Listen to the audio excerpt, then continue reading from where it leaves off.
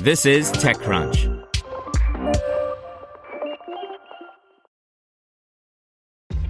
This episode is brought to you by ShipStation. You know, some things take a lot of work, like sending little robots to far-off distant planets. And just as that's challenging, so too is running a successful e-commerce business, especially when there's so much to do. So I want to introduce you all to ShipStation. Now, I love using ShipStation because of its easy-to-use dashboard, which makes managing orders and printing labels a breeze and super smooth. Oh, and the customer service is just out of this world. It's exactly what you need to help grow your business. Sign up for your free 60-day trial at shipstation.com/technews. That's shipstation.com/technews. Brought to you by advisory, assurance, and tax firm Cohn Resnick LLP. Turning big ideas into successful businesses requires expertise, whether preparing for a capital raise, capital transaction, or negotiating a complex deal structure. Cohn Resnick provides tax, compliance, transaction planning, and innovation services that drive growth and competitive advantage.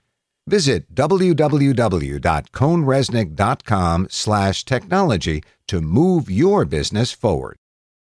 Apple is temporarily waiving its App Store fee for Facebook's online events. By Anthony Ha.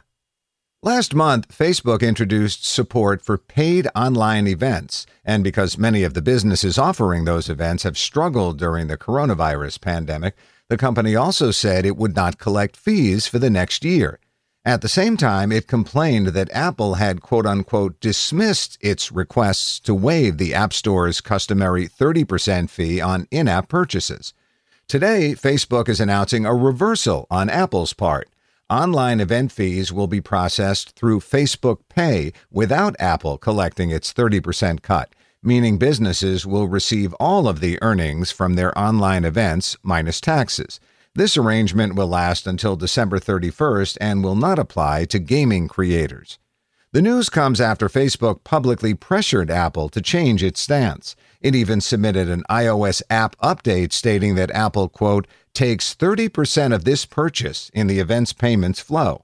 Facebook said Apple rejected the update for including information that's, quote unquote, irrelevant to users. And while the two companies appear to have come to an agreement, today's statements from Facebook are still a bit barbed.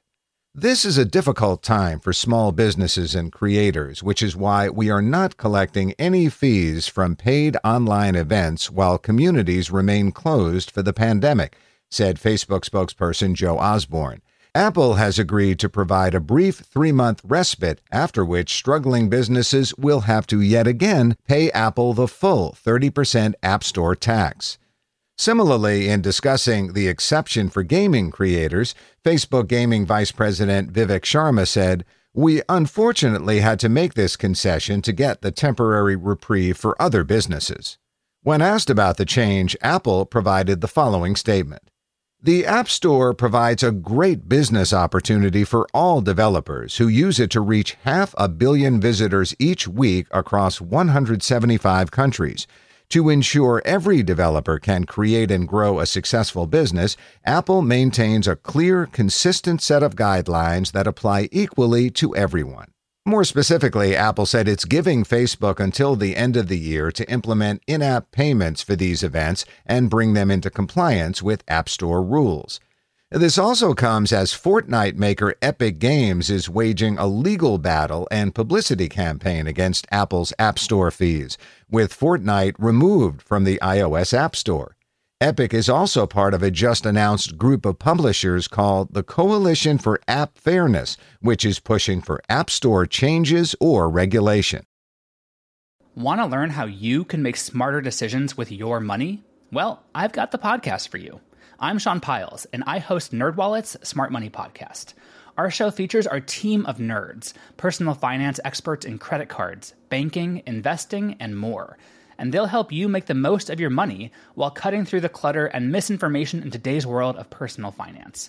You'll get clarity on strategies to help you build your wealth, invest wisely, shop for financial products, and plan for major life events. Listen to NerdWallet's Smart Money Podcast wherever you get your podcasts.